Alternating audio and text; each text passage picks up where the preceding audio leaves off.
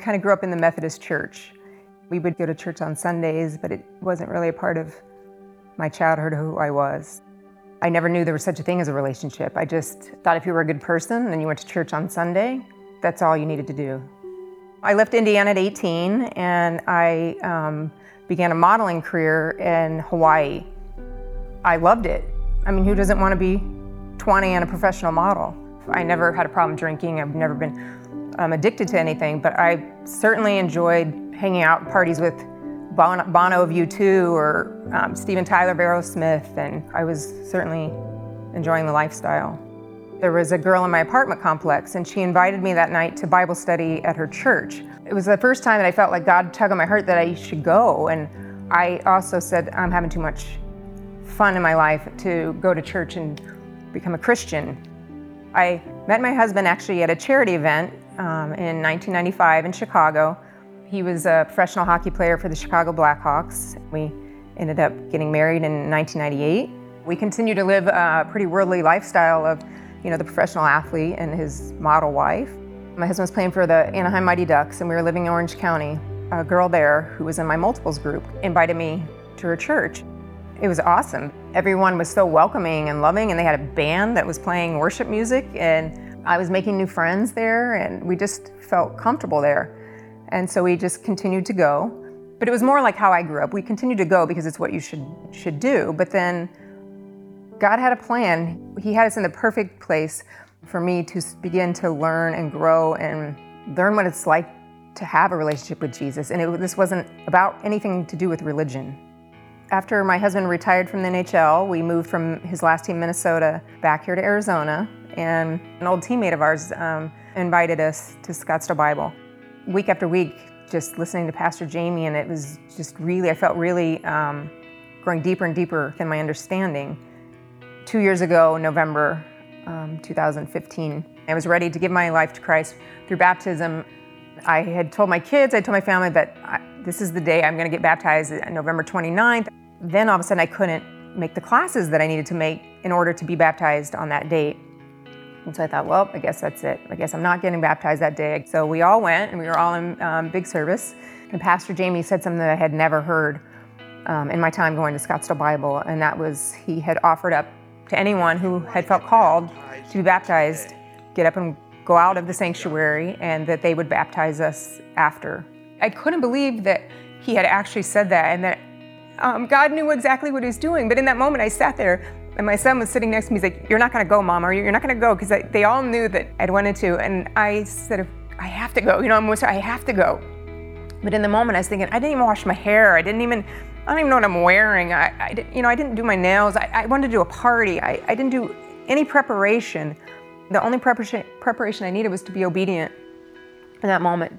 My baptism day is the day I gave my life to Christ 2 years ago. I'm so thankful that I know Jesus Christ, that I know how to have a relationship with him. I can be my best self, and I can't do that on my own. I just didn't realize that I could still be who I am in a totally different way, in a deeper way. My identity is no longer in my job or in being a mother or in any of these worldly roles that I play.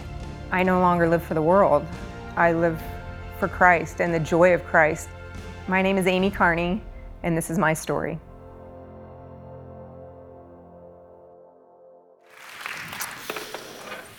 Well, as our other campuses and venues join us, why don't we all bow together and pray. Father, what a powerful story we just heard, a real story of Amy's life and her journey from religion into a life-giving relationship with you. And God, that's what we want to talk about today as we cap off this series on looking at our internal identity and talking about how our identity can be locked up in you. So I pray, God, that as we open your word and talk intelligently about what it says, that, Lord, this wouldn't just be about our minds, but God, you would penetrate our hearts and our wills and our very lives as we look to you and ask probing questions about what our lives can look like, even what our souls and personalities can look like when we come back to you. And I pray this in Jesus' name, and we all say together, amen.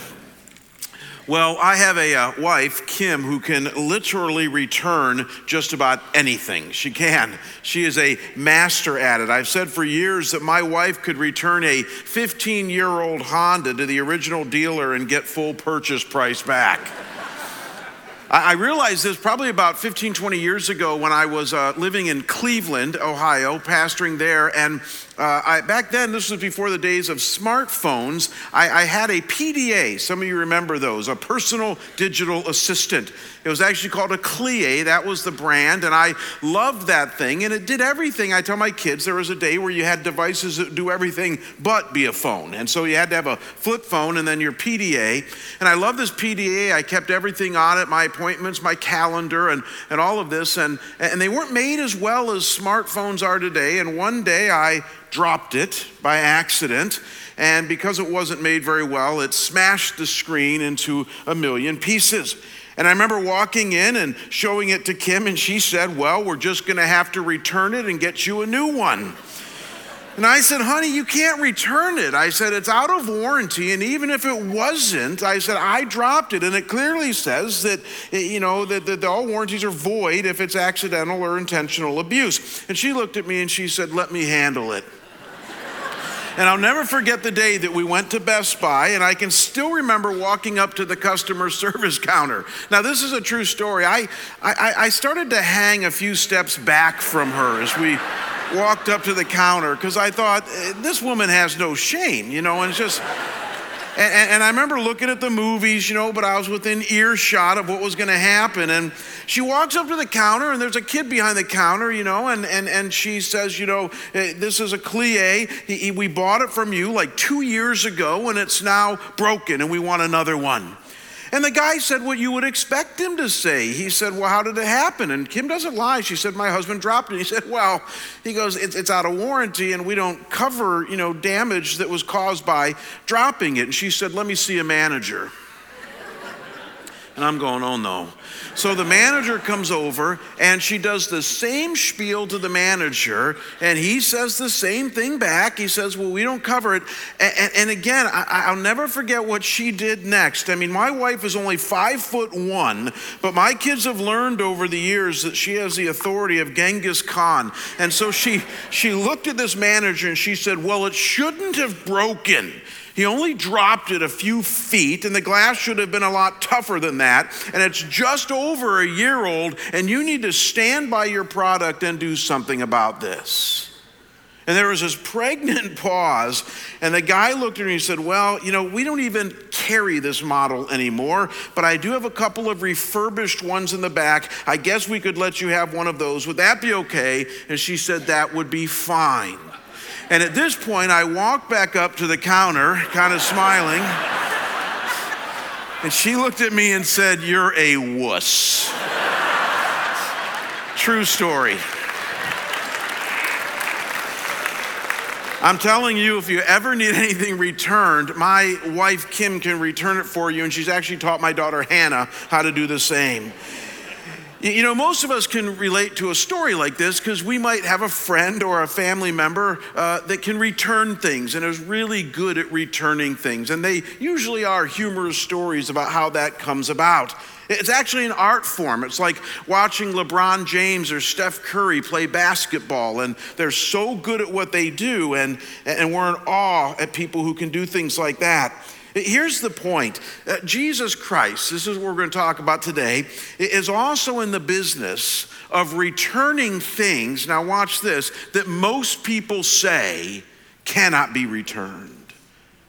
I mean, when people's marriages go south, or their finances become a mess, or their kids go off the deep end, or their emotions go haywire, and we've all had this happen, you hit a point where you think, it's never going to get like it was. It's never going to get better again. That's where God enters in, and God is really good through his son Jesus at returning things to our lives that we thought could never be returned. The Old Testament says it this way, that God is good at redeeming the years that the locusts have eaten. God is really good at doing that. And so we've been exploring in this series how each of us have been given a God-given identity. And we've noted that identity that God has given us, it's your personality, it's the things you're good at, it's what makes you you, is easy to get stolen in this fallen world of ours. Our image-obsessed culture, our pasts, even things we saw last week like our successes, are all really good at stealing our identity. And what we're going to talk about today as we wrap this up is how Jesus Christ is the only one who can truly give us back things that are taken away by a sinful and fallen world. And to do this in light of our identity, I want to share with you today 3 identities, this is going to blow you away, that God has reserved for his creation. 3 identities that God wants us to have, all 3 of them, that build one upon the other, that can be ours if we choose to follow Jesus and do life God's way. And I'm going to give you all 3 up front, so you note takers are going to fall down and call me blessed today, because you get to fill in all of your blanks right here, right now. And it's this, that following Jesus offers you your creation identity. We'll explain that in a minute. Your redemption identity, and then also a final or future identity. Your creation identity, a redemption identity, and then a final and future identity. This is what God wants to offer us if we will but look to and trust Jesus. So notice with me first that following Jesus offers you a creation, or let's personalize it, your creation identity. If you've been with us in this series, we've actually been talking about this all along. We've noted all along that God initially created humankind, what? In his image. And he created us not just in his image, but for a specific purpose and plan. This is actually best encapsulated in the last book of the Bible, the book of Revelation, when it says this: "Worthy art thou, our Lord and our God, to receive glory and honor and power." Why? "For you did create all things, and because of your will they existed and were created."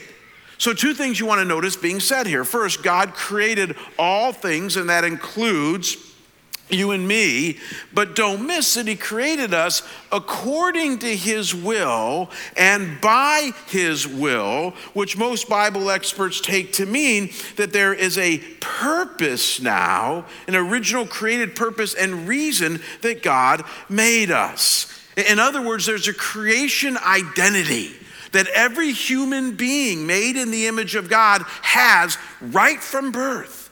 There's a reason that you were made. There's a reason that you're on this earth. There's a reason that God brought you into this world. And it's a creation identity that we live out all throughout our lives. And some of you are saying right now, well, Jamie, big whip, a creation identity. I mean, you're telling me that anybody who's born and made in the image of God should have this, so what's unique or what's a big deal about that? Here's the big deal about that, gang. And that is that most people lose early on in life what it really means to be created in the image of God, this God-given creation identity. They do. And knowing Jesus and knowing his word allows us, it draws us back to this creation identity and the difference that it can make.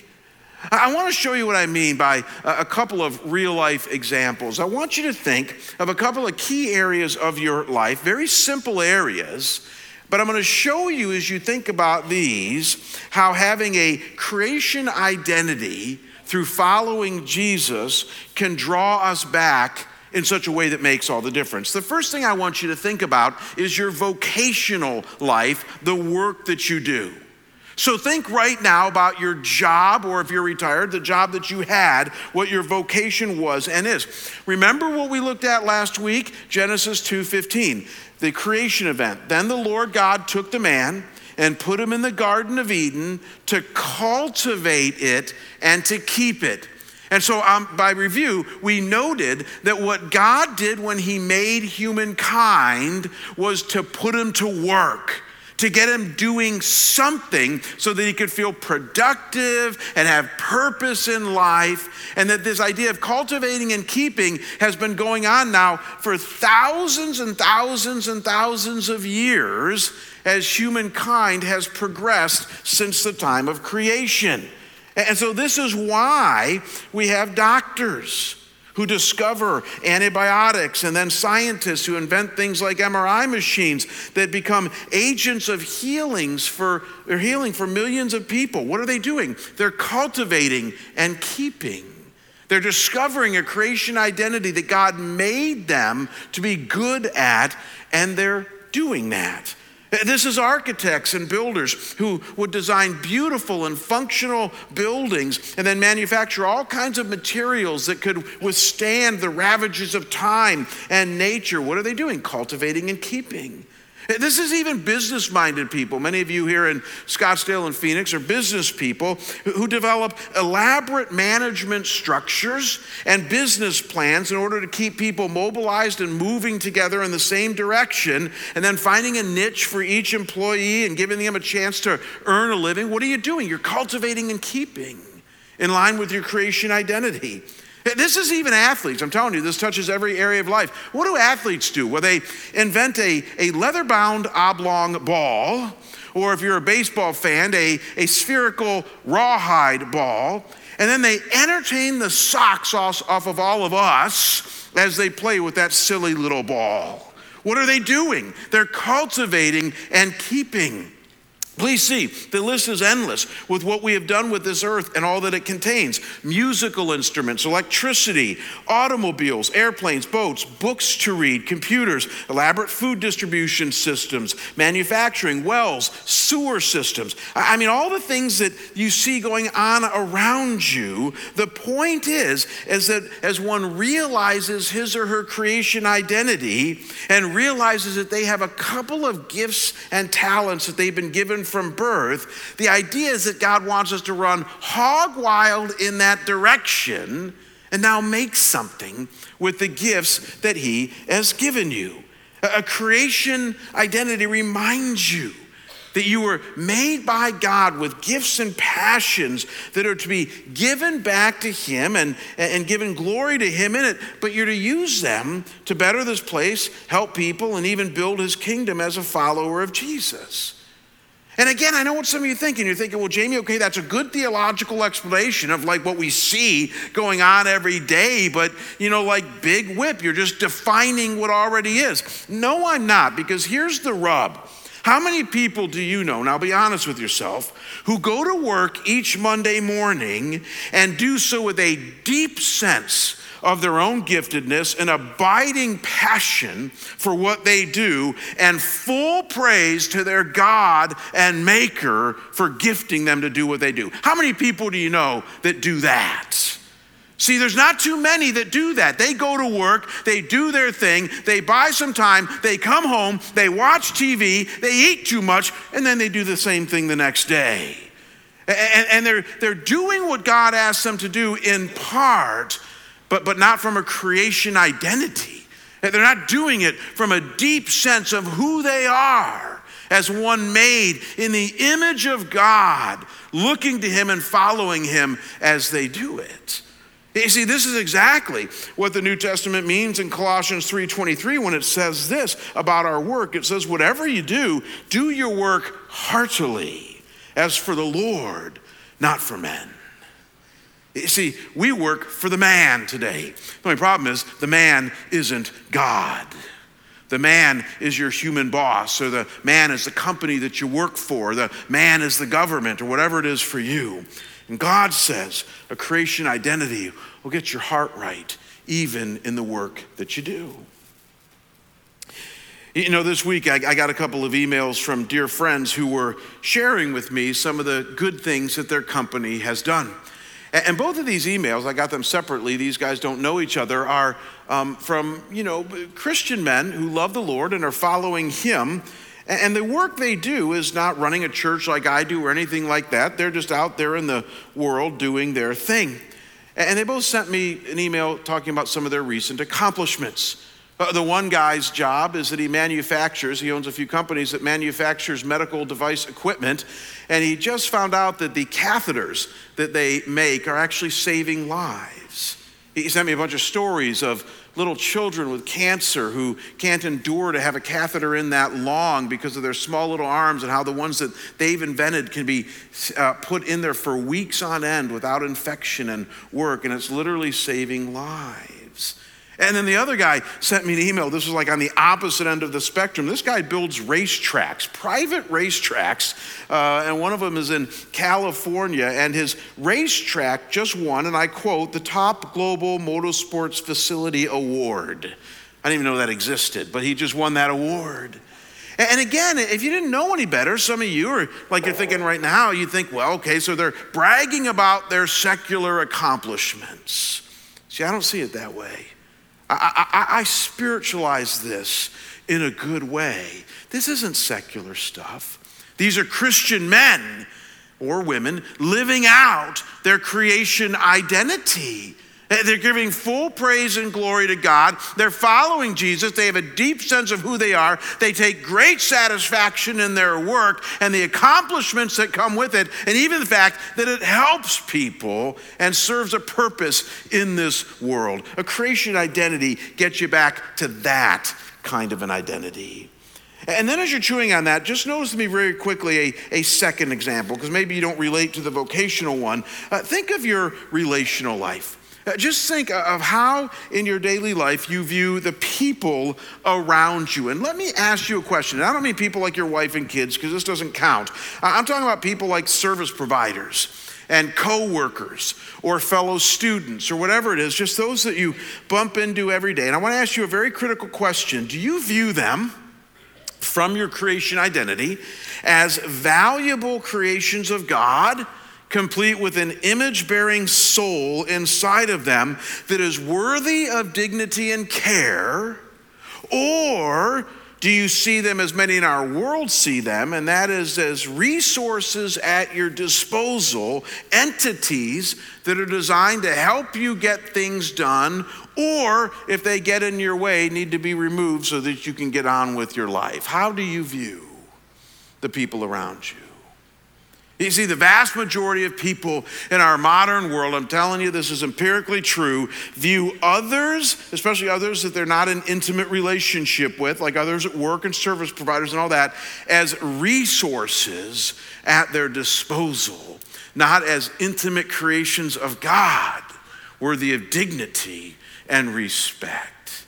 And it all comes back to what your creation identity is. Eugene Peterson, in his famous book, Christ Plays in 10,000 Places, makes this distinction when he says that we live in a culture today that truly sees people as resources to be harnessed and used rather than as souls with bodies who need to be cared for and spoken truth to. And in speaking about this idea of a resource in light of people, listen to what he says. This is good in his book. He says, and I quote, "I can still remember how jarring that word resource sounded to me when I first heard it 40 years ago by a man who was giving me direction and helping me start my new congregation. He kept pushing me to identify the resource people that I could use in my church work. And then I noticed that he was using the word as a verb. He frequently offered to resource the church board, resource the financial committee, resource our planning committee. Peterson says, but resource identifies a person as something to be used. There's nothing personal to a resource. It is a thing, stuff, a function. He says, use the word long enough and it begins to change the way we view a person. It started out harmlessly enough as a metaphor, and as such, we found it useful, I guess. But when it becomes habitual, it erodes our sense of this person as a soul, relational at core and God dimensioned. And I think he's exactly right, gang. You and I have bought into a bad bill of goods in our culture today. We tend to see people not as God sees them, as wonderful creations made in his image. We see them as either people who are going to help us get done what we need to get done. They're either on our team or they're off our team. And if they're off our team, then they need to be pushed out of the way. James nailed it years ago in James 3, verses 9 and 10, when he said, with it, meaning our mouth, we bless our Lord and Father, and with it we curse men. Watch this. Who have been made in the likeness of God. Creation identity. From the same mouth come both blessings and cursings. My brothers, these things ought not to be this way. But 2,000 years later, they still are. And you and I have a chance to get back to a creation identity through following the Lord. Are you starting to see that this idea of a creation identity affects everything? It affects your work, it affects your relationships. Are you ready for this? It affects almost every other area of your life. It affects how you view your masculinity and femininity, which is under attack in our culture today. Creation identity tells you that you are uniquely made in the image of God with a gender. It tells you how to approach and raise your kids, because a creation identity tells you that God has patterned the family after himself, with a father and a son and a spirit. It tells you even how we need to view and treat this earth. You know, Christians are not known for being the most environmentally friendly people. Listen to me, gang. We should. Because we're the ones who have been told on like page 1 of the Bible that we have been given dominion over this earth, and we're to care for it and to cultivate it and to keep it and to keep it well. Are you starting to see? All of this flows from the Bible, not from Hollywood. It flows from the Bible, not from politics. You and I have been given a creation identity, and it's an amazing thing. Cultivate and keep relationships where they should be, seeing people in the image of God, and then everything else. And I'm telling you, coming back to Jesus and his word gets you back to a creation identity. We're going to move on here in a second, but much of this series has been about helping you learn about your creation identity and not be mugged by the mirror or pickpocketed by the past or have it stolen by success. Think of all the themes we went through. I've simply been taking the word and helping you get back to a creation identity. And if you don't hear anything else today, hear this. Jesus wants to return your identity to you. He made you.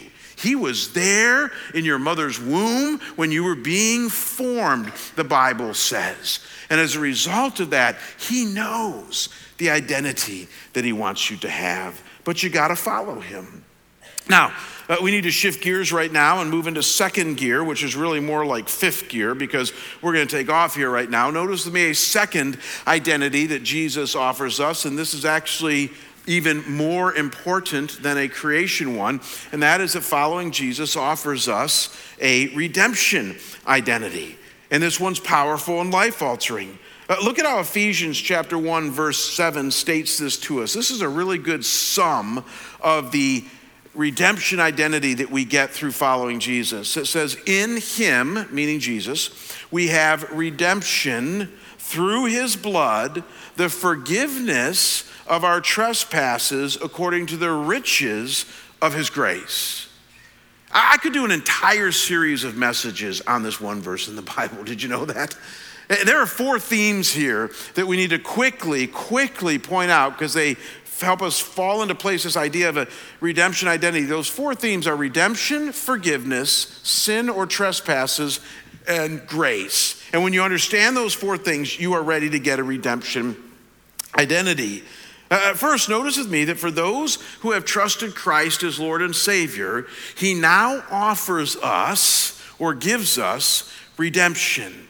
That word redemption simply means a ransom has been paid. You've been redeemed from something. It carries the picture that you were once held captive, but now a price has been paid and you're set free, kind of like a bail bondsman or something like that. And in a spiritual context, what is it that has held you captive? Well, that's the second theme here. It's your trespasses or your sins. Again, this is the one that, if there's anything that Christians and Hollywood agree on, and we're seeing this in black and white today, no pun intended, is that we're all sinners in massive need of grace. I don't know what you make right now of all that's going on in Hollywood, but I kind of am just standing back and taking it all in, that Hollywood, that has lived a sexually decadent existence for decades on end, with almost no sexual morals at all, is now screaming about all the sexual abuse that's happening in Hollywood. Is it just me, or does that seem kind of ironic that that's happening? And same in the realm of politics.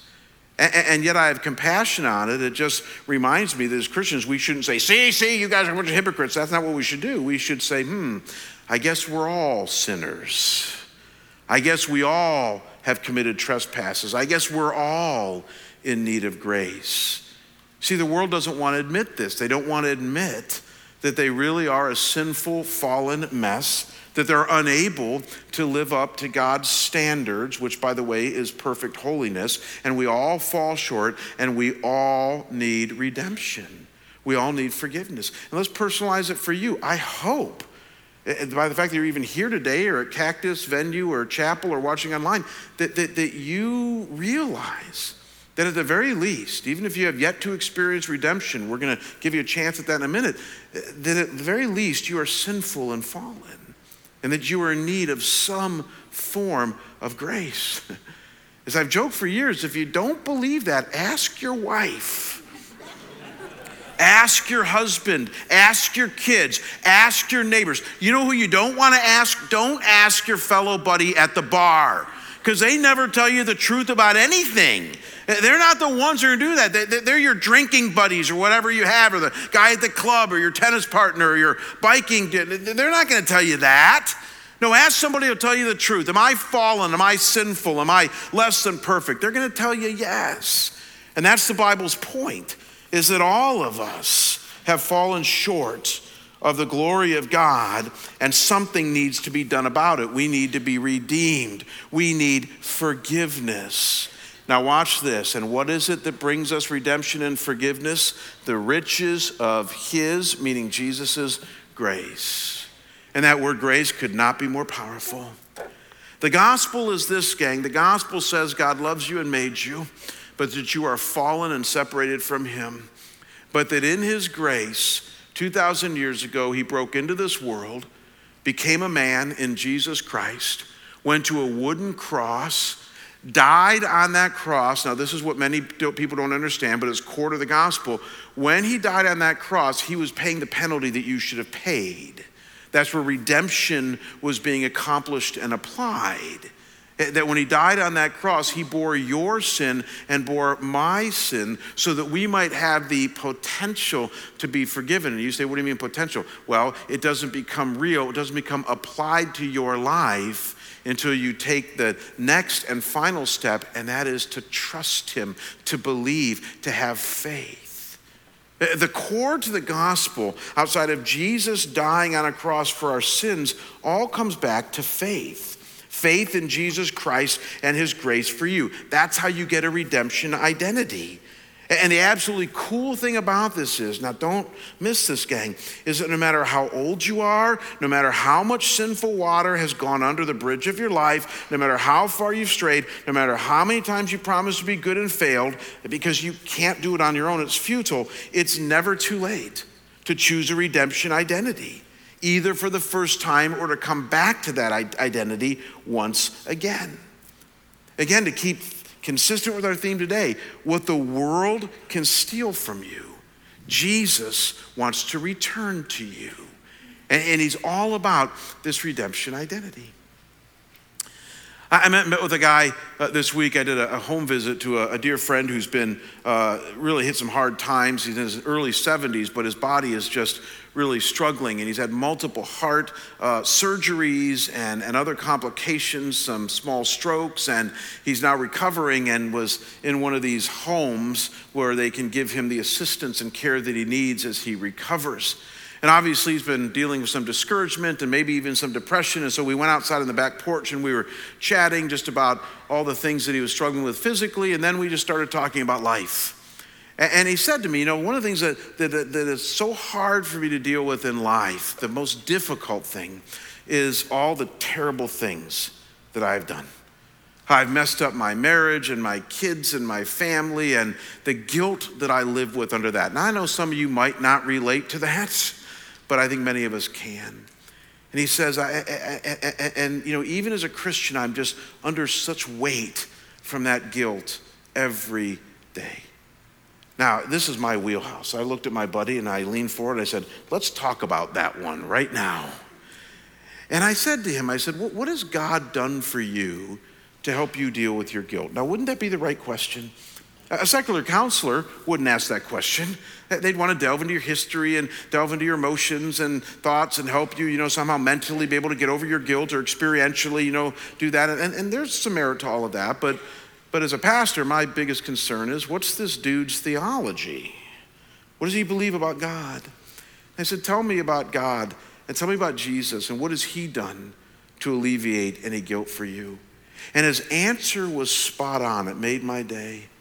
He looked at me, and he's pretty new to the faith. He's only been here at our church for a few years, and before that didn't have much of a spiritual life. And he said to me, well, I've learned in the last few years that Jesus Christ is the one who died for my sin, and through his death and my faith has taken away my sin and guilt. Let me ask you guys a question. Is that the right answer or not? But I didn't want to stop there. So I said to my friend, I said, our second graders give that answer too in Sunday school. So my question for you is, do you really believe that? Or are you just parroting the right response? Do you really believe that? Or are you just going with the Scottsdale Bible line? And he looked at me and he said, I really, really believe that. And the only thing I can do with him at that point is encourage him in the gospel. And then I grabbed his hands and we prayed that God would continue to hammer home to his soul that he truly has been set free, and that freedom now is his in Christ. What was I trying to do with my friend? I was trying to help cement in his life, and some of you need this as well, a redemption identity that he has. Some of you have never forgiven yourselves for the things that you have done. Even though you've accepted Christ, even though you believe in Christ, you have never let go of your past. And here's why, maybe this will help explain it to you, is that God has given you a redemption identity and you've never lived with it long enough. You've spoken the right words, you've prayed the right prayer, you go to church every week, but you've never really lived every day, every moment of the day with this redemption identity that is now yours in Jesus Christ. You've never bathed your emotions in it, your thoughts in it, your will in it. And again, guys, this is not a pipe dream for me. I live this stuff. This is why I'm just like you. My dear wife is here for this sermon here today. She would tell you, I still sin. I still struggle. I'm still under the burden of guilt, just like many of you are. And you know what I do every day? I wake up, and as I'm coming into consciousness, I discipline my mind to think, boy, are you a successful mega church pastor. No, I don't do that. Wouldn't that be just the dumbest thing in the world? To try to say, yeah, I feel like a mess inside, so I think I'll bolster myself with my successes as a pastor. God would laugh at that one. No, I wake up every day, and as I'm coming into consciousness, I say, thank you, God, for another day. Thank you for saving my pathetic soul. Thank you, as Jeremiah says in Lamentations 3, that your mercies are new every morning. So that even the things that I dreamt about that are sinful. You ever dreamt about sinful things? I do. Some of them involve you. And no, I'm teasing. I dream about those things. I did have a dream about Neil the other night, but it was a good one. So dreams are wacky, and sometimes I'm disturbed by my dreams. And before my feet even get out of bed, I thank God that the blood of his son Jesus covers all of my sins. and that the slate is wiped clean. And that though my sins used to be red as scarlet, as Isaiah the prophet says, they are now white as snow. I mean, that's what God says, bathe yourself, Jamie, every day in this redemption identity that is yours. Bathe yourself in the redemption that I've given you and watch your life change. What the world and flesh can steal, Jesus can return. And a creation identity that affects your work and relationships, a redemption identity that goes deeper than anything humanly possible, allowing us to know God and the forgiveness he offers. And then very quickly, because we're going to end our service today with a very special time of commitment. But before that, very quickly, there is one more identity that Jesus can and will offer us, restore to us. And here's the good news. None of us have this identity yet. And the reason I say it's good news is that the reason that you don't have this identity yet, Richard, you're in my front row here, the reason you don't have this third identity yet is because you're not dead. So that's good news, right? And this is the identity we're talking about, and that's that following Jesus offers you a final and a future identity on the other side, but only for followers of Jesus. Look at how the Bible puts this. This is amazing language. It says in 1 Corinthians 15, behold, I tell you a mystery. We shall not all sleep, meaning all die. We shall all be changed. In a moment, in the twinkling of an eye, at the last trumpet, for the trumpet will sound and the dead will be raised imperishable, and we shall all be changed. But thanks be to God who gives us the victory through our Lord Jesus Christ. This sounds like a complicated passage. It's really not. It's really simple. But what it's simply saying here is that not everybody is going to die. Most of us will, but that someday Jesus is going to come back. We call it the second coming of Christ, and there will be a trumpet sound when he comes back. And those that are alive and know him are obviously going to see him, but watch this. The dead will also be raised at that time, meaning those who have died and have fallen asleep in Christ. And of those, whether alive or dead, now watch this, they will all be, say the word with me, changed. In other words, there will be a change coming for you, a new identity for you when Jesus returns and when you're with him in heaven. And the two things you want to notice about this change is it will happen immediately, in a moment, in the twinkling of an eye, and it will be permanent. It uses the word imperishable, never to change or fade. And people ask me all the time, what will that change be? What will heaven be like? What will my new identity be? Well, we actually know a lot more than most people want to talk about because we don't like to talk about our death. But here's some of the things that you can anticipate in heaven. First, the 100% presence of Jesus Christ. 1 Thessalonians 4, you will be with the Lord forever. Secondly, no more tears. No more emotional, physical, mental, or relational pain. Revelation 21, verse 4. He will wipe away all of our tears. I love this third one. You're going to have a new, and this is what Corinthians is getting after, you will have a new, perfect, and complete body. You will be raised with a body imperishable in glory and in power. So I've said for years, you know what? There's going to be no gyms in heaven. Do we all understand that? You're not going to be watching TV in heaven and see a commercial on the next diet. You're not going to need a diet in heaven because you're going to have a perfect body that doesn't need a health club, doesn't need a diet. It's your new identity. This will blow you away. Fourth, you will have full knowledge, meaning all of your questions will be answered. 1 Corinthians 13:12, then I shall know fully.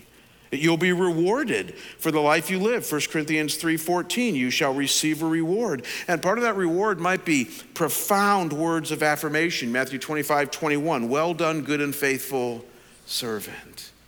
You see, heaven's going to be an amazing thing. But we're given tastes of it here on what it's going to be like. But don't miss, because we're posturing this right today. It builds upon your creation identity, your redemption identity in Jesus, and it's your final future identity that you're preparing yourself for now.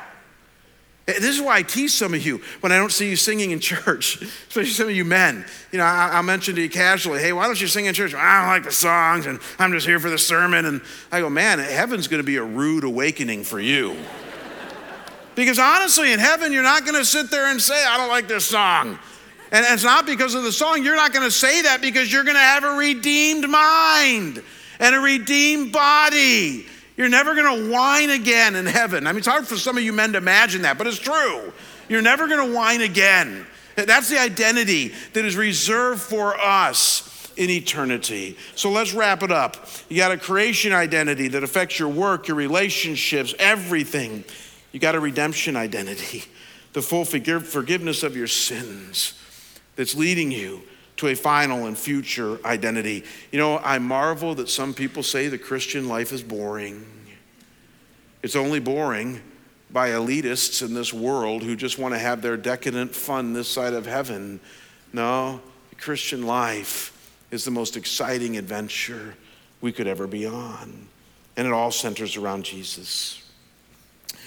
We're going to release the campuses, or Cactus Campus, and then the venue and the chapel here in just a minute to engage in a time of commitment as their own congregations. Before I do that, because we're going to do that here in Shea, here's what I've been praying about really for a few months in a heightened way this week.